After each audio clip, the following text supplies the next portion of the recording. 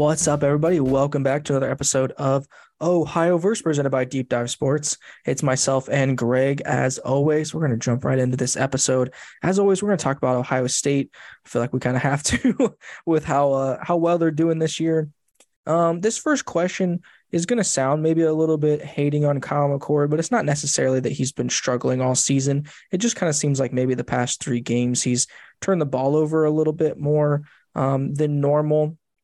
And I just kind of wanted to get Greg's opinion on, what he thought maybe the reason was behind that, and maybe if Kyle McCord could kind of right the ship as we get into, I would say, a couple weeks out from Michigan and then hopefully a playoff run in the playoffs.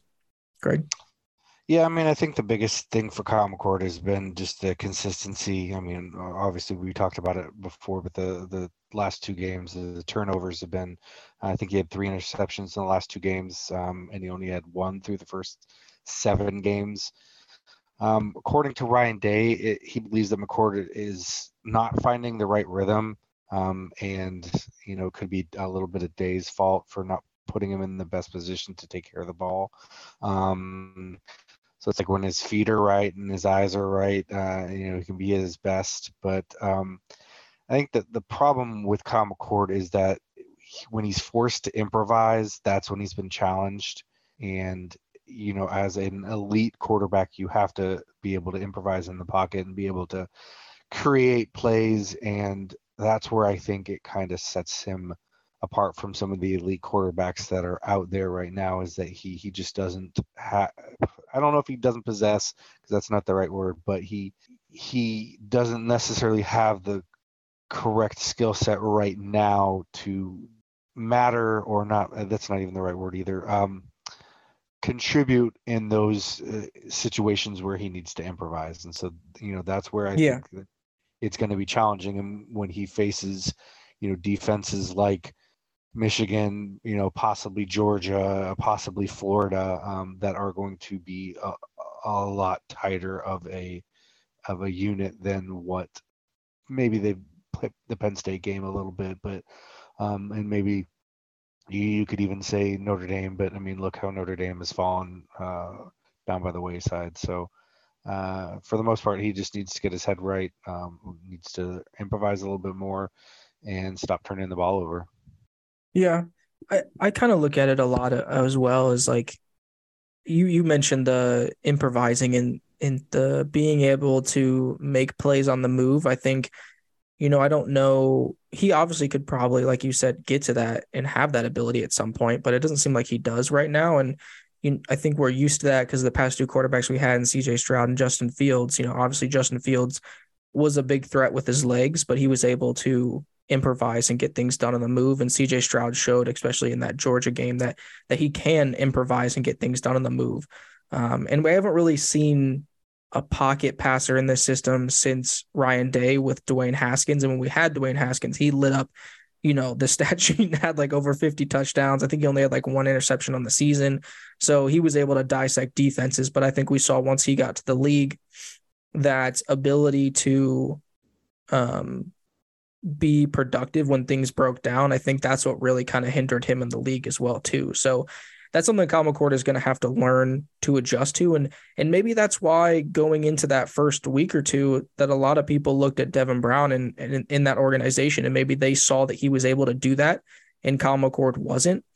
And maybe that's why a lot of people had him maybe pegged to be the starter over Kyle McCord.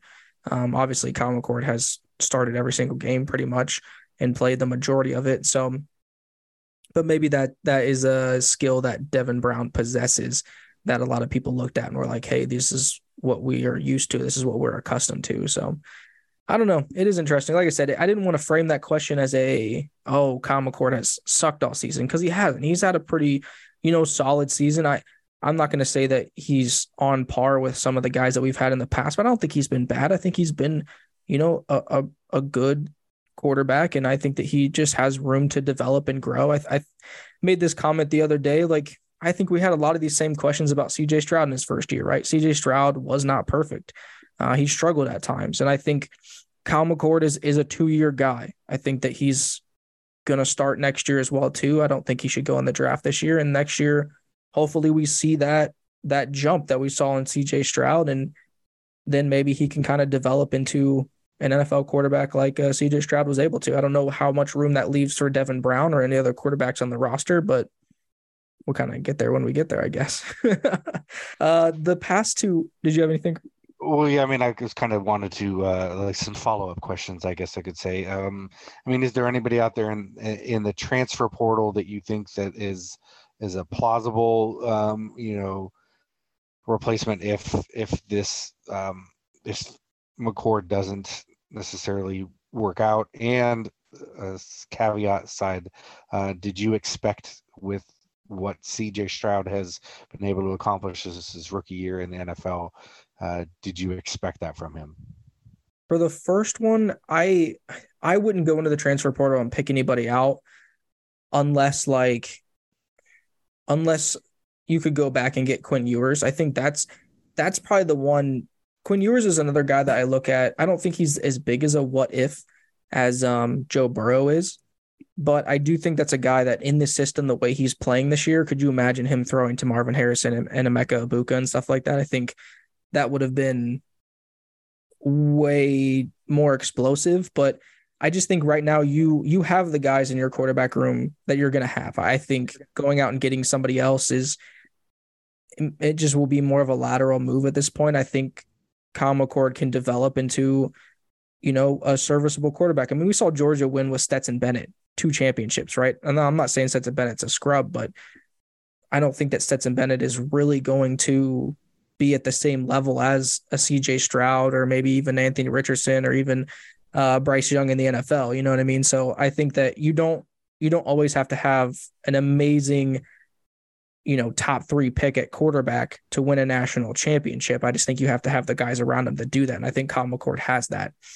But Ohio State has like the next 2 recruitment classes. They have like 5-star guys coming in. And one of them is like, I forget what his name is, but he's like a freakish athlete. Like he's like 6'6", 6'7". He's like a lefty. I forget his name. I was watching highlights on him the other day, but he's like a monster. Like he's super big. And I don't know, like I've not really seen very many lefty quarterbacks that are like that size and can do what he can do, but he draws a lot of comparisons to like a Cam Newton, Lamar Jackson type. So that would be very interesting coming in. And then we have another guy who just came in this year who's like a 5-star guy. So like, I think Ryan Day can develop them. I just think right now he's using Kyle McCord and maybe Devin Brown. They're just kind of bridge guys. You know what I mean? They're guys that they were 5-star guys, but maybe they're guys that are just there as placeholders while these other guys kind of develop. And then once he gets this line of like, new quarterbacks in there, they'll kind of just be like boom, boom, boom, one and done, one and done, one and done. I think we'll be fine. So for the second question, I always thought that CJ Stroud was the better quarterback than Bryce Young. I think we probably agreed on that and had that conversation multiple times, but I didn't expect him to be this good. And I don't know if it's like the talent that I didn't expect, but I didn't expect him to be this good of like a leader right off the bat. I think that's the biggest thing. Cause like other than the Georgia game, I think there were so many questions for him here at Ohio State where we were like, is he the voice in the locker room? Is he the leader? Is he the guy to push and galvanize the guys around him? Can he do that? And like I said, other than that Georgia game, it didn't really feel like it because you got to think those Michigan games now, are those tainted now with the sign stealing? We'll never know. Like, is that the reason they beat us that bad in the second half of both those games? We'll never know. But regardless, it never felt like he was the guy on the sidelines that was like rallying the troops. You know what I mean? But in the NFL with the Texans, it really feels like he's the guy who's rallying the troops. It feels like he's out there being a leader. And I didn't see that with him. And I think that's really why he's being so successful and why the Texans are more successful than what you would have thought they would have been at this point. I think the unfortunate part is that he's playing himself out of the opportunity to have Marvin Harrison Jr. again, but they're playing well and he's elevating the guys around him. And I think that that's something that is super important. Joe Burrow did that, year one coming in. Obviously we saw him get hurt. And then in his second year, we saw him really elevate the guys around him. And I think that that's the biggest thing. So I'm excited. What did you think about CJ? Did you think that you would see this from him at this point? Oh no, I didn't expect what he's performing, and I mean I don't know if you got highlights or I was able to watch that Buccaneers game and just him able to drive down the field with a minute and a half, or not even that, a minute and like 4 seconds left, and be able to not only set them up, for possible field goal, but like he drove them down for a touchdown. I mean, you got to applaud Baker because Baker pretty much did the same thing with a minute and a half, in a minute and a half's time. But CJ, like he told the guys on the sideline, we're going down and we're scoring a touchdown. I mean, he was adamant about that. He goes, I don't know how we're going to do it, but I am going to get us down there. And like you said, that just shows this leadership that I think that he's exhibiting is putting him in some really high categories when it comes to rookie quarterbacks. I mean, he just broke the single game rookie quarterback record. That's just amazing, and it just wasn't expected from him.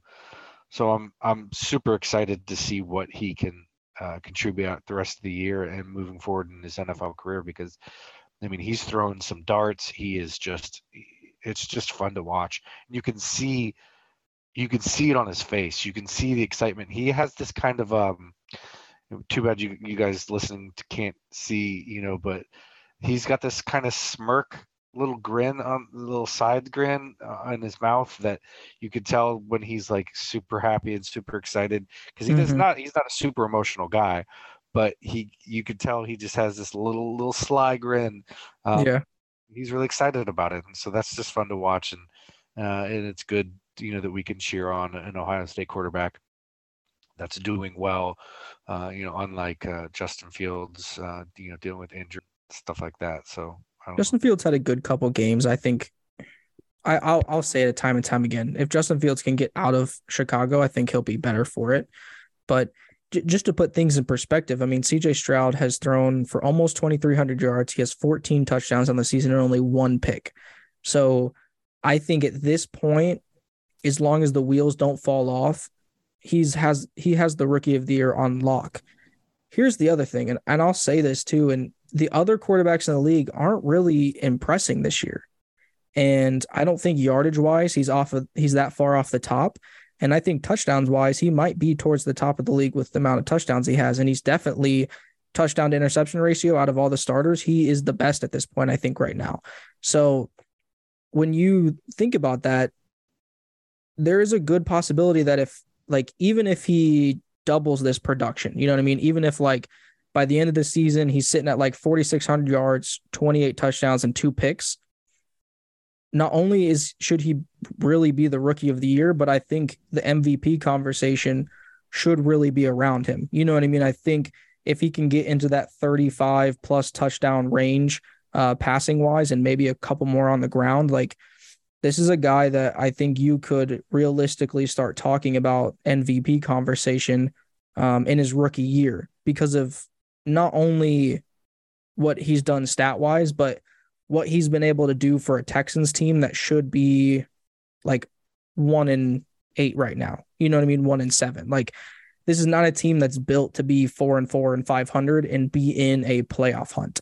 This is a team that's supposed to be picking in the top 5 again this year. So, and I think the only reason they're not is because of him. So it'd be very interesting to see what he's able to do the rest of the season, and if he's able to continue this pace. I'm just excited, like you said, to really see him grow and him play and change the narrative of quarterbacks that come out of Ohio State.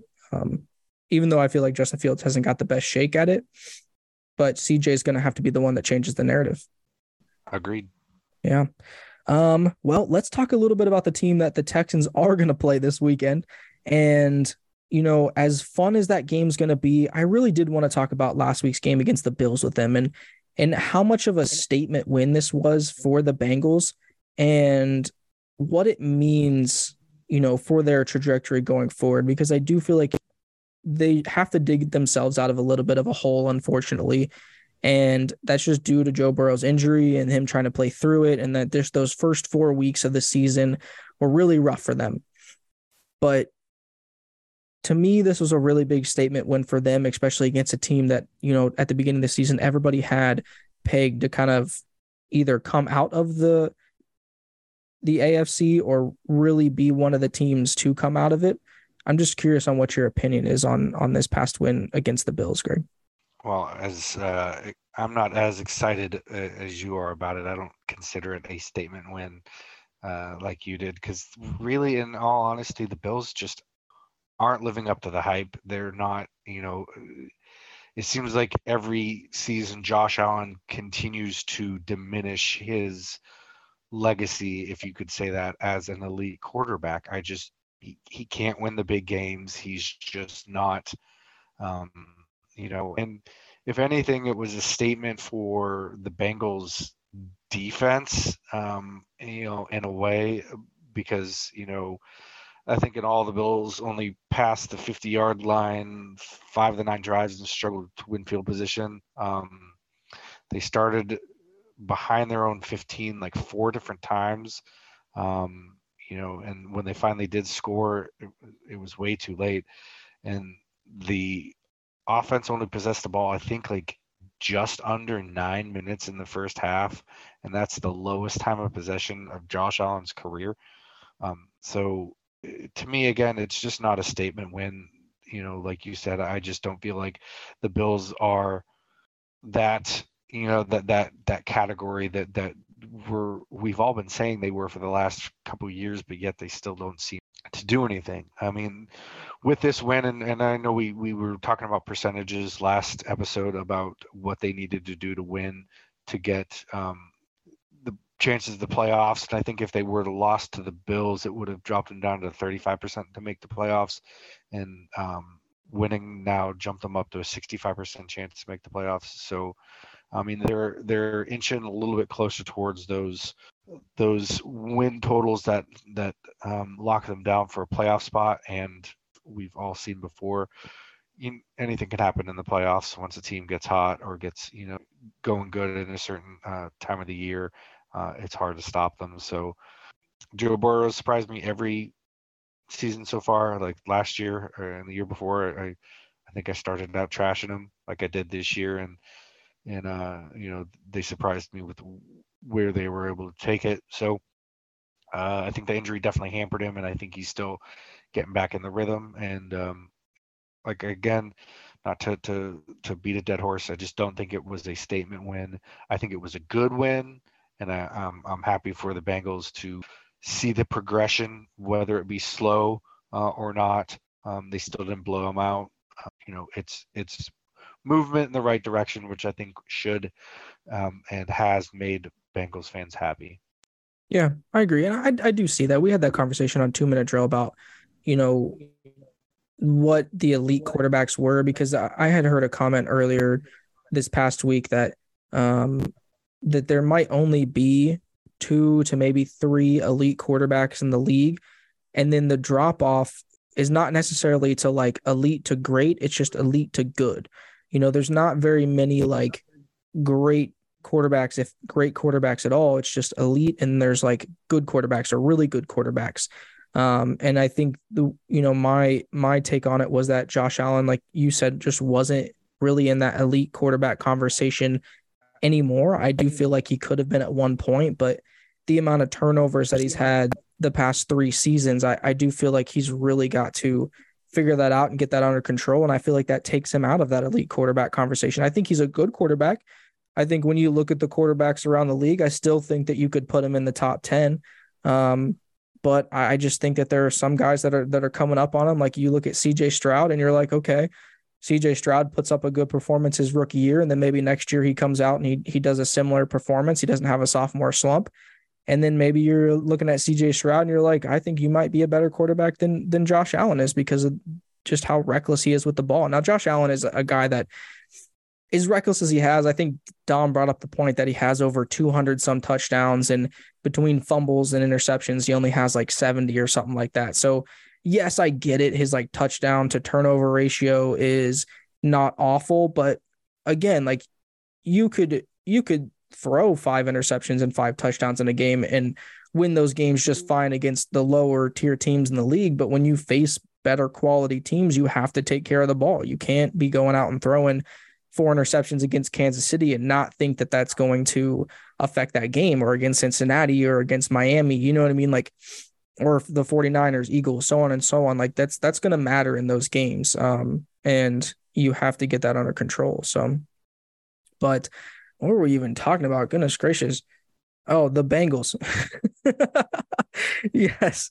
I don't know. I mean, I only put on there's a statement win just because, like I said, I think there was a lot of hype around the Bills and there was a lot of uncertainty around the Bengals going into this season. And I do feel like they're digging themselves out of a hole and they needed to win this game because of how tight the NFC or the AFC North is and how tight the AFC is in general. And by beating this Bills team, that puts them ahead of them and that keeps them in the race in the AFC North, which I think is really important because as bad as that Steelers offense is, that defense seems to keep winning them games. And the Browns have been in a similar situation with Deshaun Watson out. But now that Deshaun Watson's back, if he continues to play pretty well, then they seem to be pretty formidable as well. And obviously you have the Ravens, who look like probably one of the more complete teams within the NFL right now. So they got to keep pace. But let's talk about the Browns, and not the Browns in general, but their game record on their defensive side of the ball in Myles Garrett.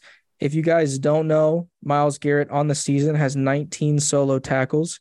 He has 9.5 sacks. He has 4 forced fumbles. And let's see here. Sorry. He has 2 pass deflections. And I do believe he has a blocked field goal. So in your mind, Greg, do you think that Myles Garrett is the favorite to win Defensive Player of the Year, or is there someone else in your mind that is on pace or should be above him right now?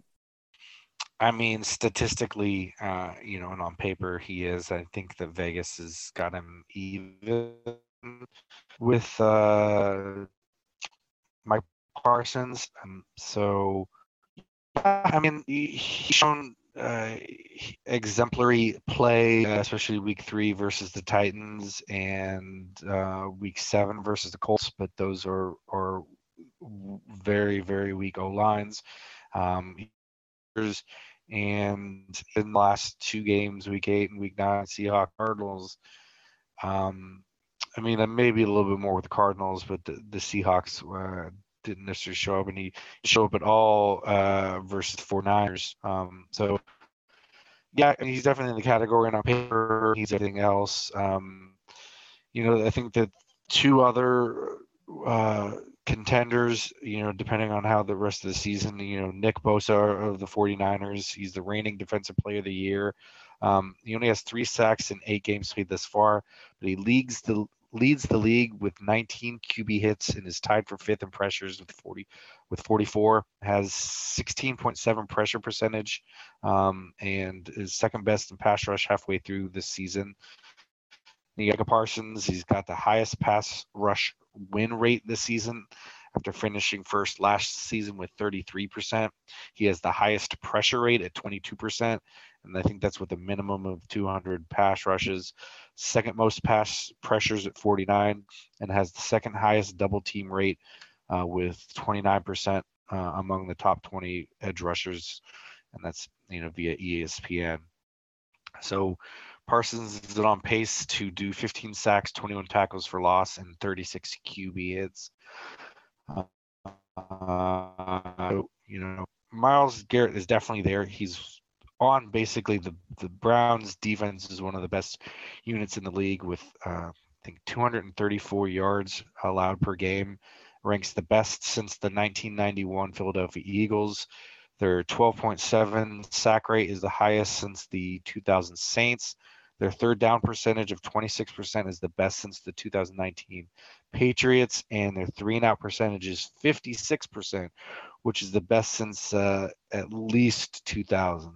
So Garrett's obviously a good reason for that, and I think that statistically on paper everything points to Myles Garrett if his season continues that way. But with Parsons, with Bosa putting up these numbers as well, it'll be an interesting second half of the season to see who comes out on top. But there are a lot of guys that are doing a lot of good things, and like I said, the Cleveland Browns in general, that the D is having a pretty stellar season. Yeah, yeah. I'm gonna throw one more name out there. I'm gonna throw TJ Watt's name in there. Same amount of sacks. He only has two forced fumbles to TJ Watt's or no, sorry, Myles Garrett's four. I do think he has more fumble recoveries than Myles Garrett does. TJ has six pass deflections and an interception. So I think, but like you said, between Nick Bosa, Micah Parsons, Myles Garrett, and TJ Watt, I think those are probably the four people that you look at if they doubled their production as of this far through the regular season. Then yeah, I think it's going to be a pretty tight race. I think Myles Garrett and TJ right now are projected to have 20.2 sacks at the end of the season. That's basically the same. And then Micah Parsons, like you said, is projected to have about 15. So obviously Micah Parsons could heat up in this second half and these other two guys could slow down. But I don't know. I don't see him. I think Myles Garrett, TJ Watt are probably two of the best pass rushers in the league right now. And yeah, I think Myles Garrett probably has it on lock because of how good that Browns defense is right now. But I don't think it's that far fetched to think that Micah Parsons or Nick Bosa or TJ Watt could close the gap through the rest of the season. But yeah, it's hard to argue with the production. It's hard to argue what the Browns have been able to do. And I think the change of defensive coordinator has been tremendous for them because this defense has really helped them stay competitive throughout this season while Deshaun Watson has been in and out with injury. I know his boo-boos have been hurting him. So, but now that he's back, like I said, hopefully he plays well and that rights the ship for them. So, I specifically left off TJ just because I wanted to throw some hate at the Steelers and piss you off a little bit. it's fine. I was gonna say it. I mean, listen, I get it, but I think like I said, I think TJ Watt they pretty much have the same stats. I think like I said, the only difference is the forced fumbles, and then instead of fumble recoveries, TJ Watt is winning in that category by two, where Myles Garrett's winning in the category for forced fumbles by two. So you have that polar opposite. TJ Watt has more pass deflections and he has the interception. The way I describe it is like Myles Garrett is a strict pass rusher. That's what he does. And TJ Watt, not that he's great at it, but TJ Watt can drop back into pass coverage and play zone. And that's where you get those interceptions and stuff. And he can play a little bit of that as well, too. So I think that helps him out in the conversation. But we're in a generation of football now where you talk about TJ Watt, Myles Garrett, Micah Parsons, the Bosa brothers, Chase Young. Oh man, who's the guy in the Vikings? What is it? Harrison Butler or something? And just you have a ton of good pass rushers. You have Will Anderson Jr. that's in the league now. You have Max Crosby's pretty good. Yeah, Max Crosby. You have TJ Hendrickson for the Bengals. Like you have a lot of really good dudes who can get to the quarterback. And there was more that came into the league this year. So it's I think it's really showing because honestly, you look around the league and there's a lot of good defenses in the league. You look at the Steelers, the Browns, the Ravens, the Seahawks, the 49ers, the Cowboys, the Jets. Like I could go on and on about how many like really solid defenses are in the league. And that is due a lot to them having a guy or two on defense that can really get to the quarterback. And I think that's super important. So we'll have to keep watching it. But this is a conversation we'll have maybe as we get a little bit closer towards the end of the season and really see where they're at. And maybe by then Greg will give a little bit more respect to TJ Watt. Not likely, but okay. That's fine. I'll keep giving respect to TJ Watt. Hey, at least I'm giving it to Myles Garrett. That is fair. That is fair. I just think with the youth of Micah Parsons, I think that just his future, the gold-plated road, he's going to wreak havoc for another decade. So much fun to watch. Yeah. There's a lot of them. I mean, Myles Garrett and TJ Watt they're not even 30 yet. So you still have to deal with them for at least another 4 or 5 years, maybe even more. And like you said, we got the Bosa brothers. You have Chase Young. You have Micah Parsons. You just had Will Anderson Jr. and Jalen Carter coming to the league. So there's a lot of dudes that they kind of worry about. And quarterbacks are going to have some sleepless nights trying to deal with those guys in the future. So it'll be really fun to watch. Let's quickly hit on the Cavs here. I guess the first question, for you, Greg, is how have you felt the season has started, and then where do you have them projected towards the end of the season? And just to kind of go over their past couple games here, they beat the Thunder on Wednesday. Sorry, they lost to the Thunder on Wednesday. They beat the Warriors last Sunday, and then they had lost to the Pacers in their first game in the group stage for the in-season tournament. If you guys don't know what the in-season tournament is, basically, I guess a part of the games that each team plays during the season goes towards some sort of in-season cup, and it all goes towards their record for the end of the season, except for the championship game. That's an extra game that the teams would play. But the Cavs ended up losing the first one on that one. The Cavs are right now 3-5 and sitting 11th in the East. So again, Greg, how have you felt the season started so far, and what do you think what would you project for them at the end of the season they would look like? I mean, I guess I'll start with the season as of right now, and like you said, 3-5. It's just inconsistency. Darius Garland struggled a lot. I think he's shooting from downtown. He's got 24 turnovers and just 27 assists. The team as a whole just doesn't. I haven't watched a lot of games. Of the highlights I've watched, just seem like there's not a lot of energy and not a lot of effort involved. They beat the Warriors, and did that. I don't want to say deciding the fast shot. It was somewhat of a close game, but then they gave up 70 points in the first half against OKC. Obviously, Oklahoma City is. I don't want to say they're in a rebuild mode, but they got a lot of young guys, and they're playing real happy and real fast, and it's fun to watch. So, I mean, the bottom line, I think consistency is the key to moving forward for them. I expect them to be decent this year. Definitely not title contenders. Maybe better than your average middle of the road team. I think maybe a record of 48-34 overall. Don't see them playing with the energy that they should. It just doesn't seem. They don't seem excited. So that's all I can say. It is kind of weird because we did the Nothing But Net episode like a week and a half ago, and we kind of gave our standings projections, and I predicted them to be third in the East. I thought they had the talent to be there. Now, I still think they do, but again, I know they had some injuries at the beginning of the season, right? They didn't have Jared Allen. That hurts a little bit. I think that they're trying to function as a new team. They have some new role players on there. They ended up moving on from like Chetty and some other guys, and they brought some new guys in. So maybe that's hurting the flow. But I don't mean to put this all on Donovan Mitchell, but it does kind of feel like he's been playing pretty well. But again, you look at those Utah Jazz teams, and like, yes, they were successful, but there wasn't much playoff success. And at times they had stretches as a team where like it just didn't feel like you said, they were uninspired.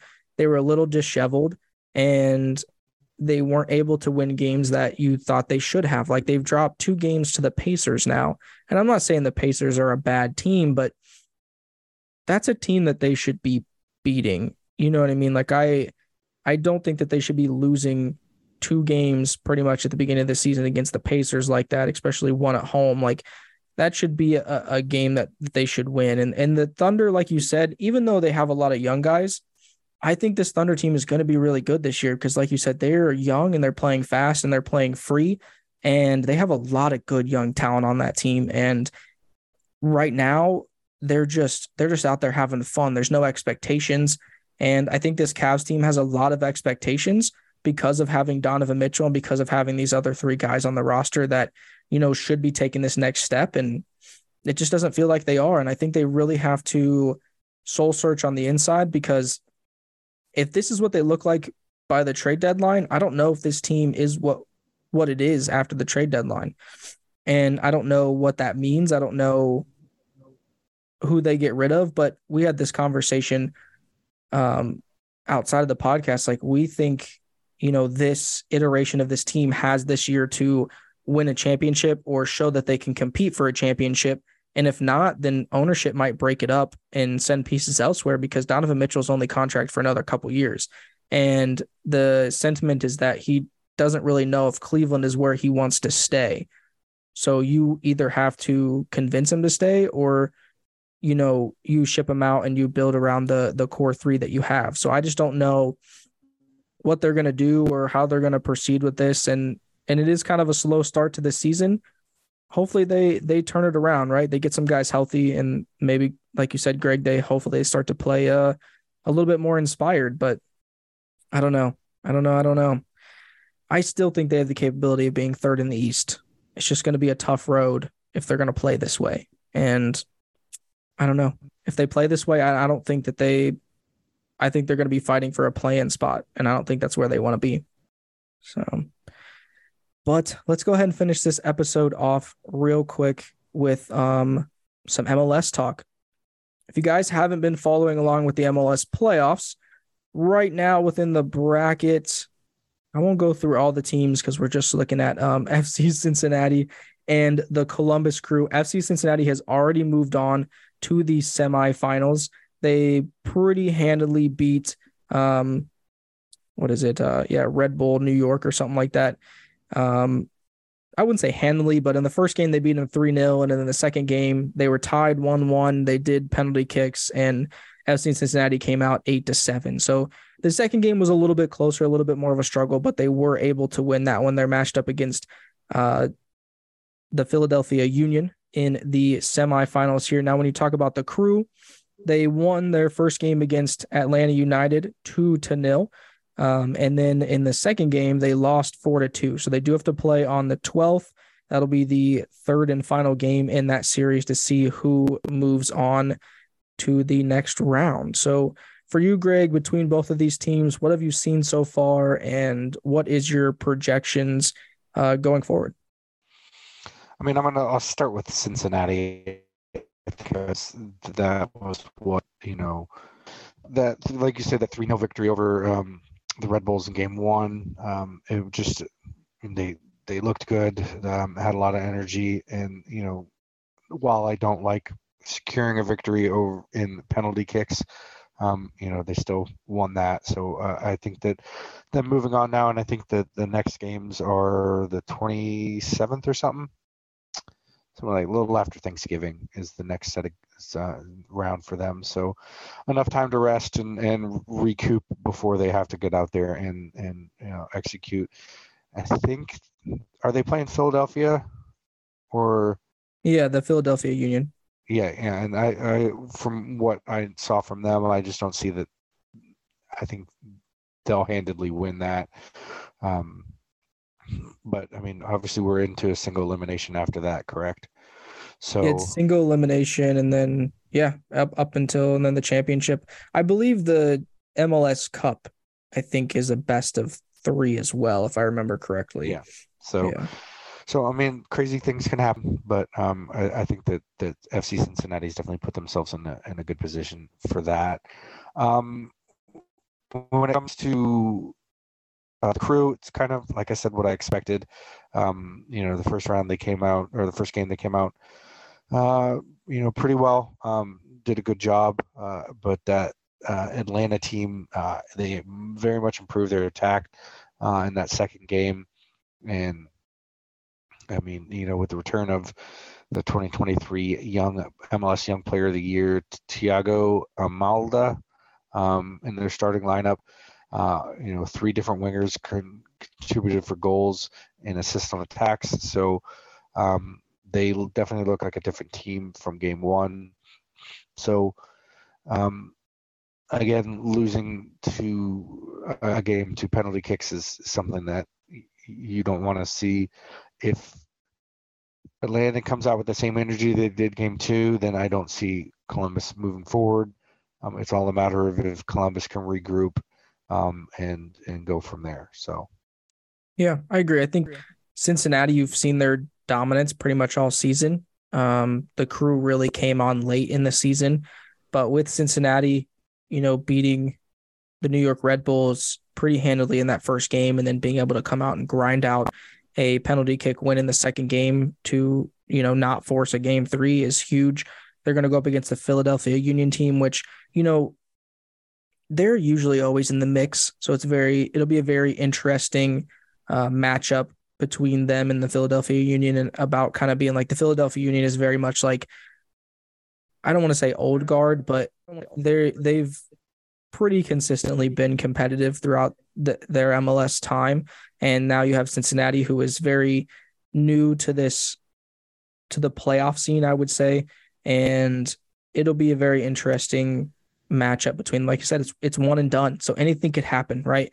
If they catch FC Cincinnati in a bad day, then I think that they could come away with this win. But you would expect FC Cincinnati to win this with how dominant they've been. For the Crew, I think they have to get to the second round. I think, like, not that it would be a failure on the season, but just with how hot they've been, how good Cucho's been.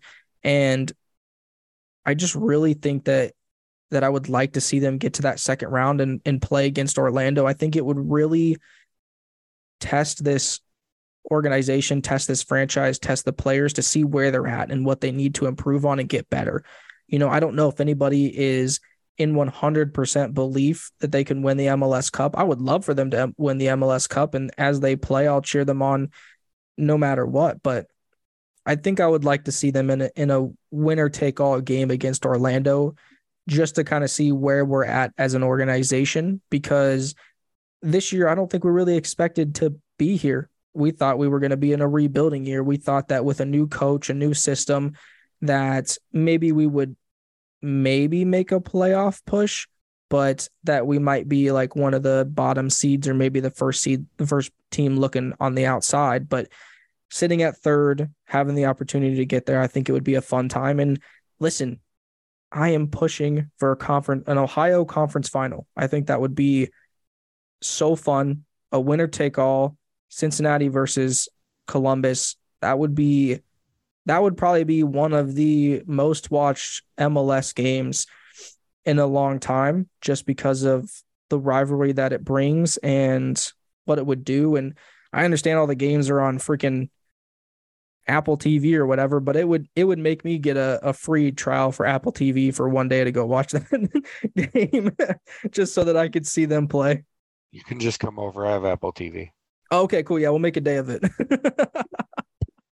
So no, I mean, now that would be super fun, but I don't know. I think that if they do play Orlando, maybe Orlando will have the best of them. But like I said, it's single elimination. Anything happens. So we'll see. We'll keep up on it. Like I said, I think they play on the 12th. So the next time we talk will probably be right around when those semifinals will be happening. So if they're in the semifinals, we'll get to talk about it. And if not, we'll just talk about FC Cincinnati and maybe follow their journey to a championship. So, alrighty. As always, guys, we're going to end this episode on our double take segment here. And I'll kick it over to Greg first. So mine's a little bit of a stretch this episode, but so with Thanksgiving coming up, did you know that the first president of the United States was responsible for Thanksgiving being on the fourth Tuesday in November? I did not know. But did you know that wasn't George Washington? I don't understand. So this was a little bit of a stretch when it was tying it to Ohio, but I wish I would have known you in 2017 so that we could go to what they considered the first president of the United States, or the one and only presidential museum. It was in Hillwood, Ohio, I believe. So have you ever heard of, let's find his name again. Have you ever heard of John Hanson? Sorry, say again. I'll start that over. So have you ever heard of John Hanson? I think so. So many people argue that John Hanson, not George Washington, was the first president of the United States.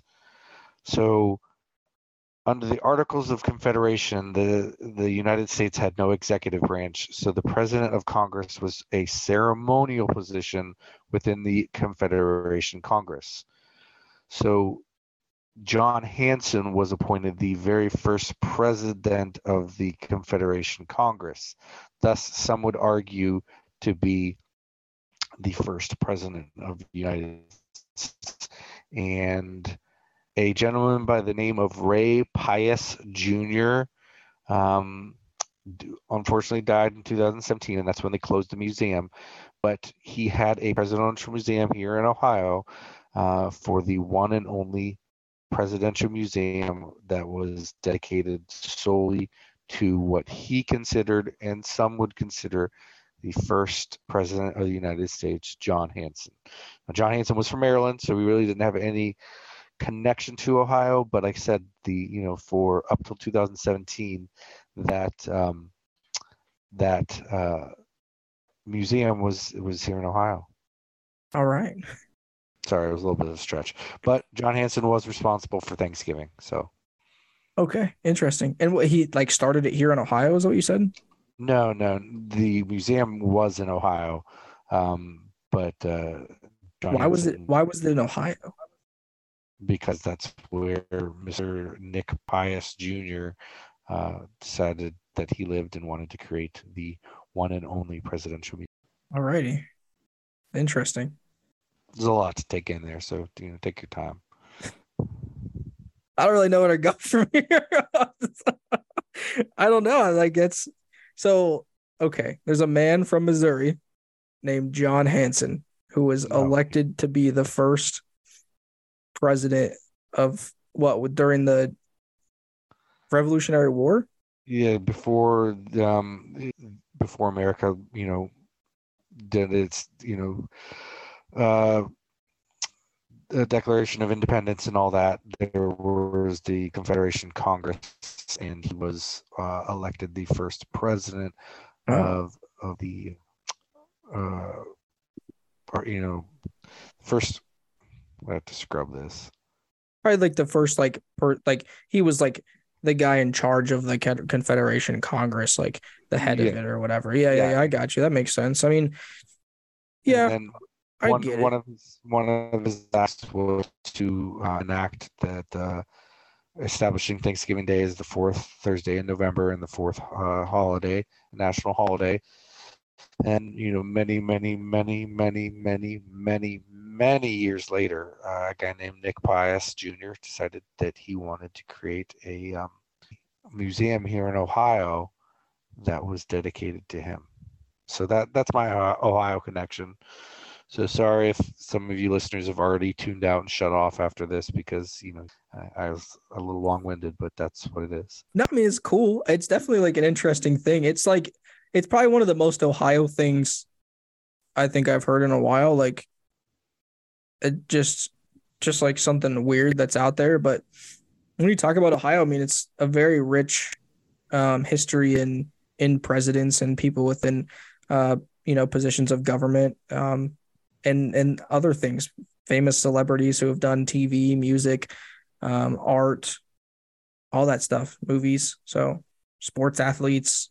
Yeah, I mean that's it's very interesting. So yeah, I mean that guy clearly had a very passionate about history, and it is very something interesting. I'm trying to like I really liked history when I was a kid, so I'm trying to remember if I even learned about him in general. So it's very interesting that maybe they just breeze over it because it's like a like it's just very much before everything happened. But yeah, it's very interesting. Maybe we'll try to look into him some more and see if there's more history about John Hanson and everything that he did. I guess for the because he had to have a pretty big hand in the creation of America too back then as well. So I'm surprised that maybe we haven't heard more about him, or I don't know. At least for me, I really never knew about him until you said his name. So sounded familiar, but I don't know. It's very interesting, very interesting. I'm gonna say I slacked a little bit. I don't really have one. I wouldn't watch the Marvels today. So if you guys, are Marvel fans in general, it's a pretty solid movie if you want to go watch it. Not that we're getting paid to endorse it or anything, but I thought it was pretty good. It was pretty cute. Um, I think it's worth going and spending a little bit of money on to go watch, I guess, if you like those kinds of things. Do you need to see it to understand the continuity of the storylines of what's going on in the Marvel universe, or is it one of those things that you don't have to necessarily watch to understand? Um, I would say watch it if you want to understand kind of what's going on with all the multiverse stuff and everything. I think it plays a factor into it. I really don't think there's many things Marvel wise that you don't have to watch. I think maybe the only thing that I would not recommend watching is like She-Hulk. Um, I don't think that really plays any part into what's going on except for like the last episode. So if you wanted to watch like the last 5 minutes of the last episode of it, then you get to see something cool there. But other than that, that series is kind of a dud. But everything else is pretty good. I know there's lots of hate on everything that's been put out, post Endgame, except for obviously like Spider-Man. But I do think, like I was talking to Ashley earlier, we just have to kind of tamper our expectations and really understand that we built a connection with a lot of characters and they're gone now. And we have to try to believe in the process and try to be open to building connection to new characters that are being introduced and accept that those guys aren't coming back. And I think that's where a lot of the hate comes from. But like I said, I think it's a good movie. It's not very long. I think they do a good job telling the story. I think the characters are really well portrayed. And it seems like I said, it seems like a complete story and it really ties into everything that they've been doing. So yeah, I would go watch it. I mean, a lot of movie theaters during the day, they're like $5 tickets. So if you can do one of those, that might be worth going and seeing it. So I don't know. Other than that, I got a new dog. So he's been pretty much taking up a lot of my time. I got two big dogs that take up a lot of our time now. That might have been a better topic than the Marvels, but I mean, Yes. Yeah, I guess it is fair. Yeah, we got a new dog named Blizzard. We rescued him from the Humane Society. So he's a good boy. He gives lots of love. Which is very surprising. So he was out on the streets for a long time. He ran away because somebody tied him up outside. So he chewed himself loose and ran away for a while. But that's one thing we can say is that if you're still listening after this point of us rambling on for the last 5-10 minutes or so, is that definitely donate to the Ohio Humane Society. Can help some puppers out. Find some good homes. So anything helps. I mean, I know in high school I volunteered a couple times to go help, like, walk dogs or play with dogs or cats and stuff like that. And I think that's a good way that you can give back it too. You don't have to go adopt a bunch of animals and stuff like that, even though I'm sure Ashley's already said she wants a dog farm one day, but I'm like, that's a lot of dogs. I don't know if I want 10 or 12 dogs, but everybody has their dreams and goals and aspirations, I guess. But no, we wanted to get a friend for Miles and they seem pretty good fit. So, which is good. They're both partial huskies. So they like to talk and like to be sassy. But yeah, as Greg said, if you're still listening, we do appreciate you guys coming and listen to these episodes. And, as always, we will catch you on the next episode of Ohioverse presented by Deep Dive Sports. See you guys. Hey, everyone. Thank you for listening to another episode of Ohioverse. if you'd like to stay up to date on the show and sporting news in Ohio, go ahead and follow Ohioverse Podcast DDS on Instagram. Also, don't forget to follow deep.dive.sports on Facebook, Twitter, and Instagram, and listen to any of our shows wherever you get your podcasts. And again, thank you. And catch you on the next one.